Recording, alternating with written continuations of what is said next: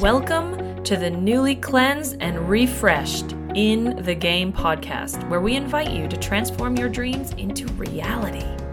Every week, we aim to touch, move, and inspire you to new possibilities for your life. My name is Sarah Maxwell, and is it really time for me to now intro my own show? Heck no! Bring in the Aussie talent to get it done. With their groundbreaking first season as The Nat and Sarah Show, the foundation has been laid for a life of manifesting your dreams. Join us as we delve into the nuts and bolts of what it really takes to bring those dream boards into reality. It's time to dust off your dreams and get back in the game of life. Are you a member of the community? Head to Facebook and search In the Game podcast to download your 3-step journal to begin the workshop-style teachings and gain exclusive access to your hosts and featured guests. Get ready to take action on your possibility.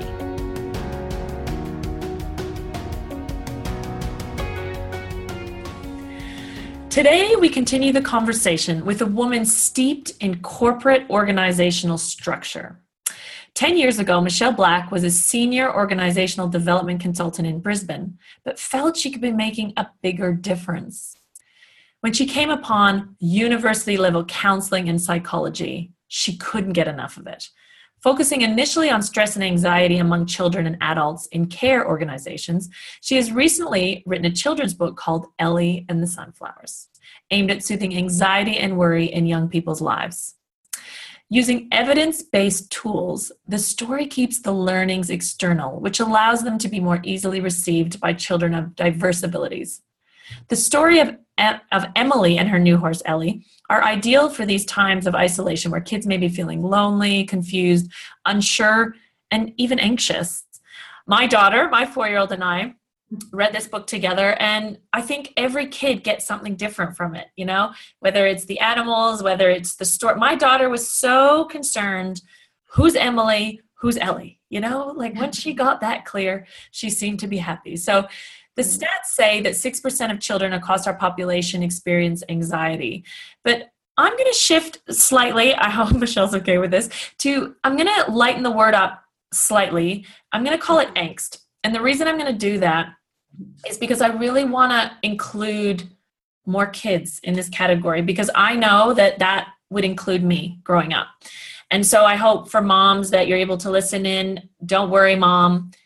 I don't think it was clinical anxiety, but even if it is, that's okay too.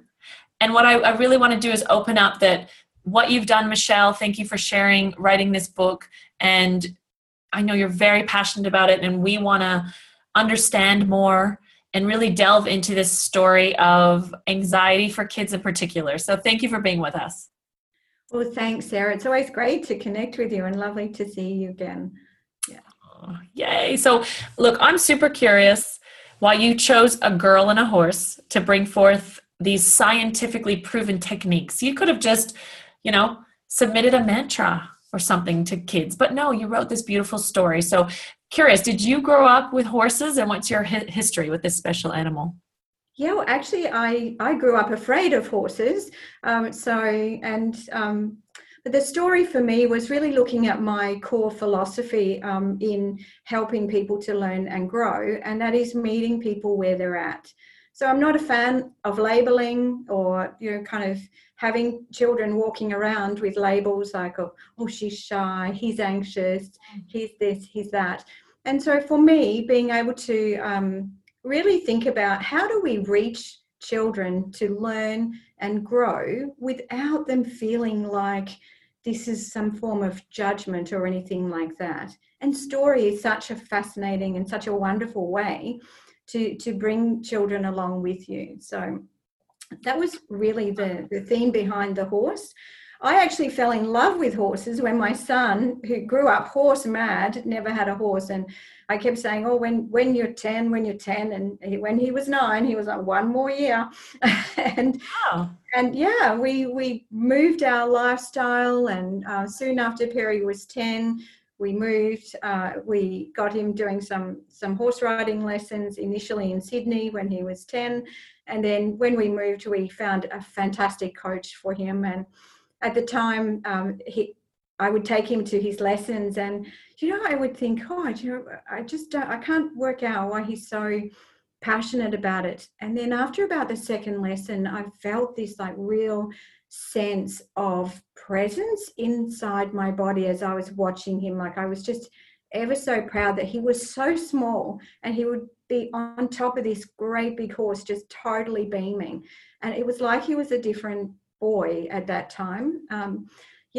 And then the more times I went to the lessons, the more present I became, and then the more curious I became. And it was the curiosity that really kind of drew me into the horses, and watching Perry as, as my son, but as this role model who in my mind was just so brave and courageous to be up there riding that horse.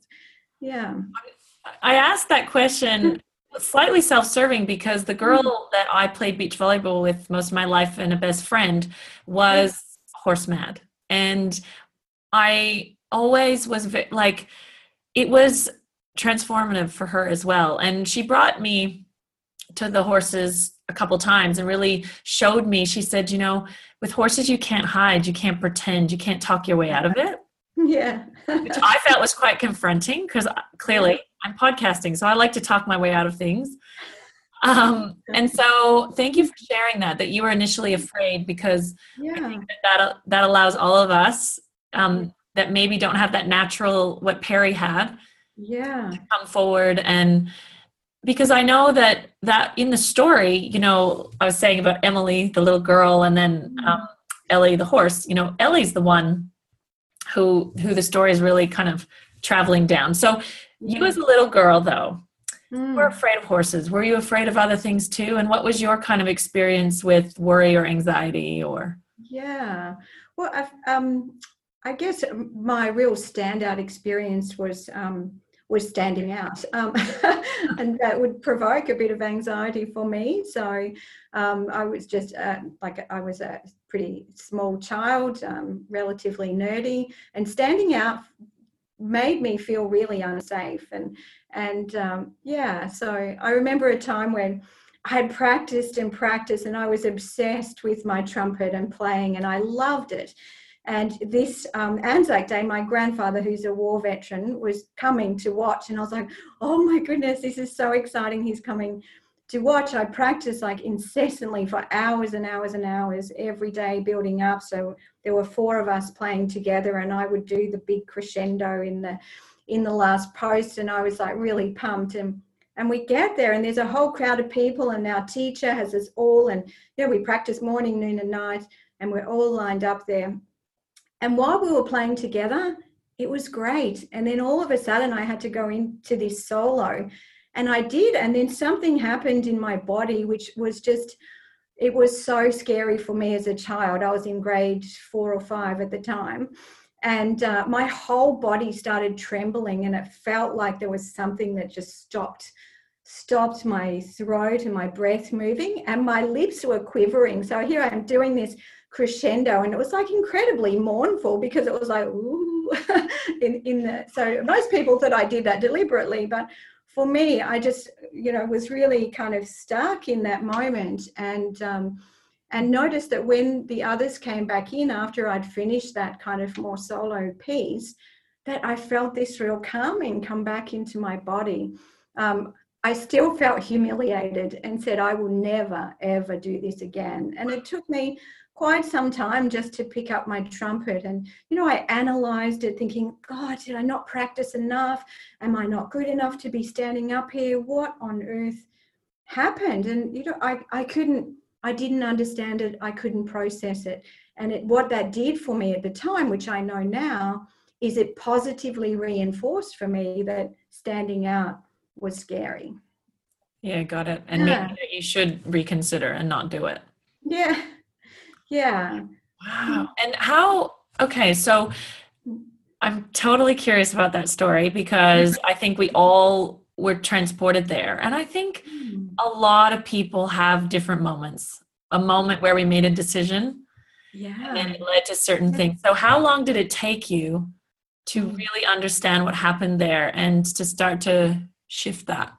Yeah, it took me a little while. I still played my trumpet, and And I practiced always on my own out the back, so as if that wouldn't make attention. So I kind of didn't in the backyard, and then So it actually took me a while as I grew, and I noticed that these things were happening in my body. I would just try to kind of curiously understand what was happening, and so I would try to fight it at first, and I would think about it and try to fight it, and then I just decided that I had to look at it in a different way. And I was in my very early career, like super early 20s, and I had to do a speech, and I was like, oh God. And I was kind of, I just said yes at the time when they said, we have this situation, there's 400 people, we really we want somebody to go in, and for whatever reason they wanted a female to go in, and I said, yeah, I'll do it. And then when it came to the day, I was like, what was I thinking? I can't do it. And all my stomach was in a knot, and I felt really nauseous. And then I thought, do you know what? I'm not going to put the attention on me. You know how people say, oh, imagine somebody's naked or something. I couldn't do that because that's kind of a little creepy for me. But but I thought what I need to do is get people to take their attention off me in order to hear me and in order for me to be relaxed.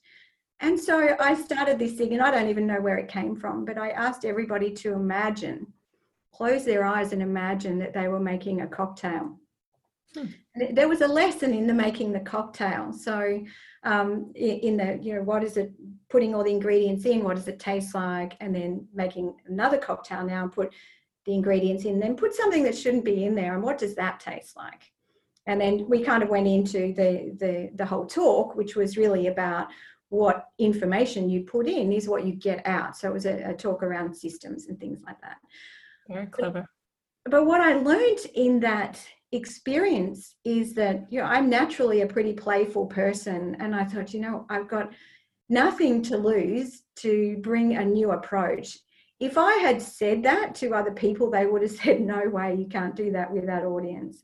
And so I just kind of in that moment backed myself and said, I'm just going to give this a try and see if that helps me to be more present and more calm. And it really changed how I presented, and it really changed the outcome. So that was really that first point to say, I can take charge of this. I don't have to be driven by this feeling. And I got curious, and I just wanted to learn more and more and more. So yeah, cool. I love that. Thank you for sharing so specifically. I really appreciate that, because I think when you were explaining your instrument story, I automatically was sort of translating it into speaking in front of a group. And then I'm also, as a mom, and I hope moms are listening, because as a mom, I'm noticing my daughter, and I see kids doing this all the time. There's such freedom around music when they dance. They're just like so free. And I kind of observe her when other people come around.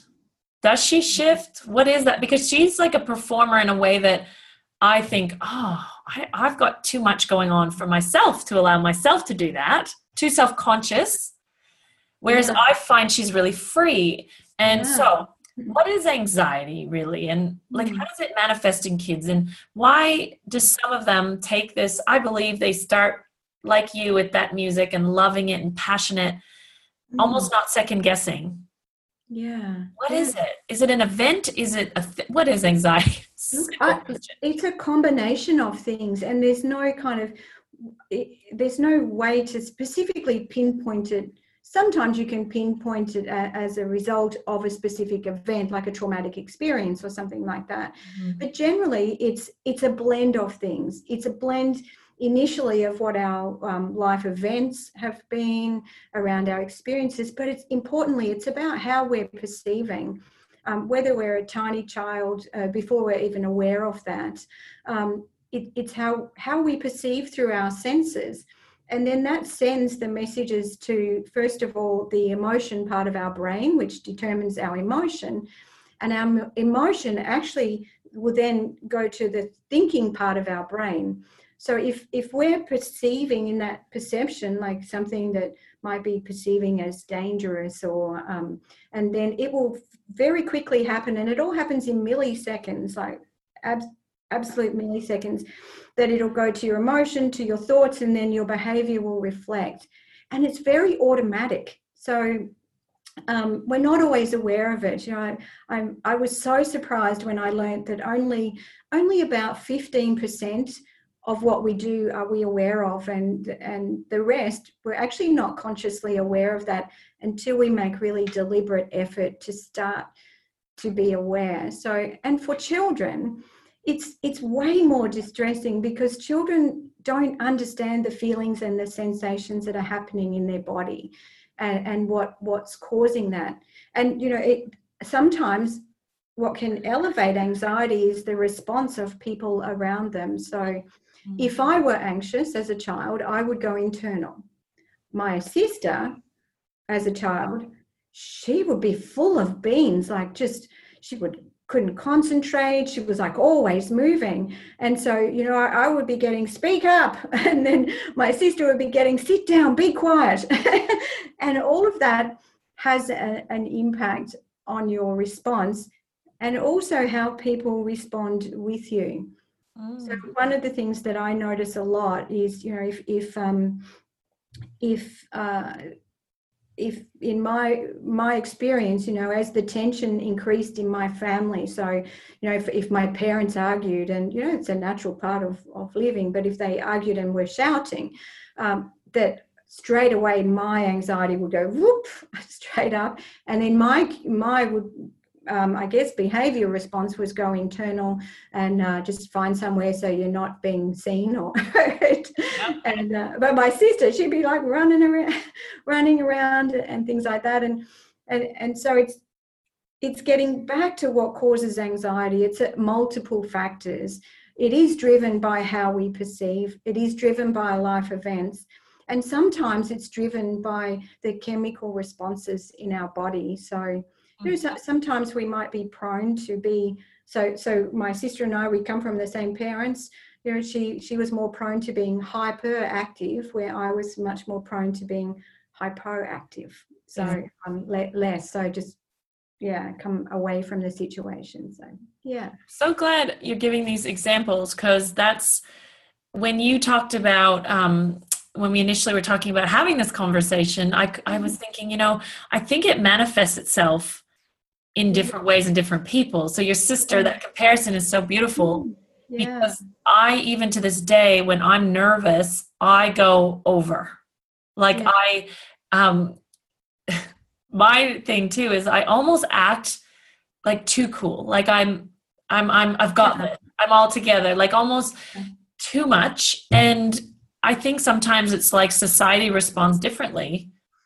It's almost like some responses are more acceptable than others. And that would reflect back on it. Like, oh, well, I won't really deal with that because society thinks that's okay. But I know in me, I'm not me. Like you said, I'm not really present. Yeah, and that's so important for you to raise that about. It is the society and the judgment. And even in our own examples, everybody thought I was the good child. I was the terrified child. and everybody thought that, my sister was belligerent, the naughty girl. She just wouldn't listen, wouldn't sit down. She couldn't listen. She couldn't sit down. She didn't know what was happening in her body. And nobody knew how to help her in the right way. So the stigma that goes to that really can affect children's experiences, but most importantly, it can affect how the children feel about themselves, and then what they engage in, and their whole life outcomes. My sister, she didn't, school was not something that she could settle into, so that was problematic. But for me, school, I could be nerdy, I could be internal. It was fantastic. Yes, so it's such a good thing you're saying there, because how we judge, for example, there's a lot of generalization, about boys needing to move all the time and rambunctious. And you think about this one learning style, sitting in a classroom on a chair. And I know this is coming out a lot more now, that Yeah. doesn't actually reflect intelligence. But Mm. again, I think it can affect future outcomes, Absolutely. which I love that you're bringing up. So we have to get to this book, and this mantra, to me, it evokes a visual. In the book, you can see that it's a running theme, which I think for kids is amazing. And I'm going to read it. And it's something that Emily, the little girl, says to her horse. She says, "This is what I do." And you'll remember better, but that's just, I'm just going to show everyone who's watching on YouTube. Here's the beautiful front cover of, again, Jordan, my daughter, wanted to know who's Ellie. And we thought it was a little girl, and it's not. So you have to read it to find out. But she says, I stand very tall. I feel my feet on the floor. I breathe nice and slow. I extend my limbs, and I look up to the sky. And it's funny, I'm reading it and I'm doing it. I can't help it. My feet untucked each other. They went on the ground. My breathing, and I put my arms up, I extend it up. And so what makes this statement so powerful, Michelle? And especially for kids experiencing anxiety? It's really powerful because it's a way that the children can take actions and they will feel the physical response in their body, which will make their body much calmer. So the actions really come from the evidence, the empirical evidence. So the breath, there is oodles of evidence on how the breath can lower our autonomic nervous system response. So when we go into that feeling afraid, we're in fight or flight mode. So even if we're internalizing, we're still in fight or flight mode. And so the breath actually tells our body, hey, it's okay. When we feel our feet on the floor, the feeling brings us back into our body. But the key of imagining that I'm a sunflower allows the brain to toggle out of fear and to ignite imagination so that the children are thinking about sunflowers. And who doesn't feel happy when you think about a sunflower, really? The colors, the brightness, all of that is very important in the imagination. Extending your limbs is really to open up this kind of part of the body, the chest area, because when we're afraid, sometimes our natural response is to come forward and to close in, and that blocks our polyvagal nerve. And so by extending our limbs, we're also kind of allowing our body to feel safe. As an organism, the body feels much safer. And looking up to the sky just kind of makes you feel great, like while you're extending your limbs, feeling your feet on the floor and imagining. Now, when children do that, just for like a minute or 2 minutes, it just completely brings down their autonomic nervous system and they come into a much calmer state. So I really like to do it with children, because it's when you do it with children that you actually physically see the difference. And children of all kinds of ability can relate, and even children that I work with that have aren't able to do those movements, they can imagine that they're doing those movements, and it has the same effect. Yeah, it's really cool. Yeah. I'm so glad you said the sunflower thing, because I didn't even mention that part, did I? I just launched right into that mantra, because in my mind, I knew that I was visualizing it. So yeah, I've got so many thoughts about this. So I want to touch on two. I want to touch on my daughter doing yoga, because I want to say something about what you're doing here. Yeah. But second, this show has just shifted from being called the Nat and Sarah Show to being called In the Game Podcast. And so Nat, the other half of this show, all about superhero pose. And the reason that she's into it is not because of Amy Cuddy's TED Talk that was like the most watched of all time, but hers is more because that's what she used to perform in sport when she felt, like you said, her limbs bending forward. When she felt that inside of herself she couldn't do it, it was her way of igniting her imagination. Yeah. And she's gone on to speak about that to so many people who often think it's a concept, they think, oh, that's really great for you. And she's like, no, stand up. We're doing this, and really showing people the value of getting in those postures. And so for kids to be able to experience this young, my daughter, so what I was going to share was that my daughter doing yoga, there's some, like this one child, and my daughter even by the end was doing the same thing, getting quite like jittery in the class. And when it comes to the last 5 minutes where they all lay down in their version of Shavasana, firstly, it's all their favorite pose. I think that's really interesting. They all start cheering. I go, wow. Even rambunctious, they feel their body on the ground. They start to change their breathing. She does a little bit of like massage on their feet, and it's my daughter's favorite part. And to watch these children, they completely shift. It's actually unbelievable. So I can imagine what this is creating for people as well, for kids. Yeah. So that was a long diatribe, but you got me excited about that part, about the evidence. So you don't label people. Why did you choose Ellie as the focal point, not Emily, let's say the owner of the horse? I think it came really naturally I just felt like it was a really nice way for children to relate. Yeah. There's no judgment on the horse I thought it was really cool that you did that, because I felt that there was an obvious kind of way that it was going to go.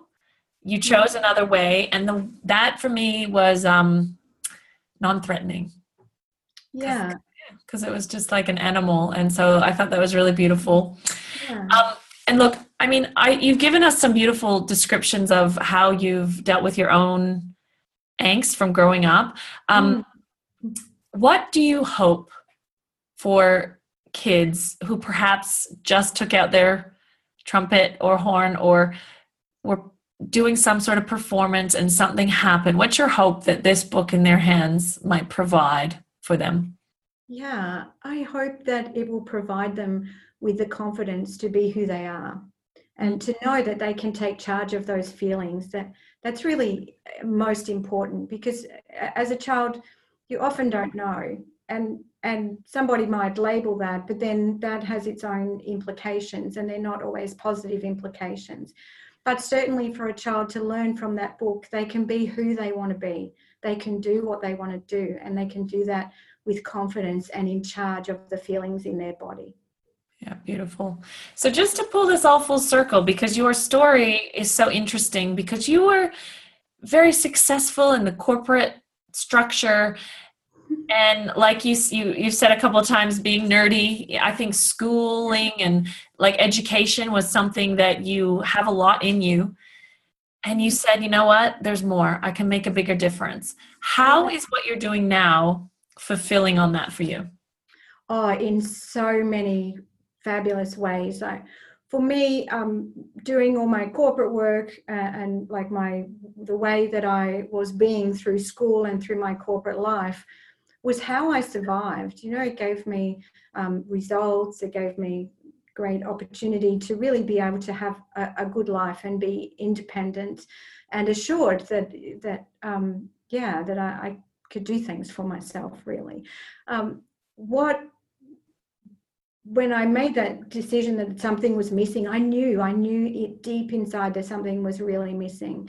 And when I had really found that, and I thought, oh my goodness, there is such an opportunity to make a bigger difference. And that's kind of taking, the wisdom that I've learned over the years, but the evidence, and then, I have quite a bit of playfulness about me, and I think that kind of led to some of my success in the way that I worked with people, because it's different, and it is, and people don't expect it. They think I'm such a serious person that when we get playful, they're like, what? And actually that's quite fun in itself. So so I learned to take all of my wisdom and those skills and the research and really looked at what has worked to apply them. And that's where I really feel is where the big impact can come. Because the more we stop labeling and the more we start being able to give people ways to be who they are, and, for people to be able to give themselves permission to just be who they are and not care about what other people think and be judged and things, then our whole communities will be safer, they'll be happier, they'll be a lot more productive and a lot more positive to be in. Yeah. So that was going to be my last question, but I'm sorry, I got one more. Because when you brought up being playful, how it surprises people, I have to come back. Before you ever had that moment of angst, do you remember having a dream for your life as a little girl? Like what kind of things were you into? What was your way of being? Who was Michelle as a little girl? I was a lot of things. I would vary at different times. But interestingly, teaching and developing seems to be the common theme in my life. One of my first work experiences was in a school for children with special needs, and I loved it. And I was only young, and I really loved it. And life circumstances, I didn't actually have the opportunity to pursue that. And I look now, and it's almost like your life comes full circle, because they're exactly the people that I love working with, and that I've written the book for, and that I create other resources for. So. Yeah, thank you. Because I wanted to ask, because I really feel that we have this thread in us and we find our way back. It's like this honesty, this our dreams are always possible when we're young. And somehow all these twists and turns, we find our way there again. And so I just feel really blessed to talk to people like you, share that with people, because I think some people are just at different curves, in their little. Yeah, definitely. And I think one of the things is always believing that you can do it. There's always a lot of people around you that go, that'll never happen. And just keeping that belief that you're here with a gift. What is that gift, and how are you going to use it? So lovely. Thank you. Thank you for representing that exact statement. Appreciate you. Thank you. Thank you very much. We so appreciate you listening to the show. Don't forget to join the community on Facebook by searching In The Game Podcast. There you can download your 3-step journal and participate in our weekly live video chats. Hold on. You've got to rate and review the show. And I know all the podcasts are always asking this, and in the past, I wasn't doing it. And the reason I wasn't doing it is because I actually didn't know how to do it. So, open your podcast player and click on our show from your library, not the Listen Now. That's where I was going wrong in the past. So now that you know how to do it, when you go there, make sure you give us a 5-star review. 5 stars. And then click on write a review link to actually write a review, so that you can tell other people that we're legit and even funny, maybe a bit serious. So if you want to recommend this to someone, you have to put your fingers on the keys and send us a review.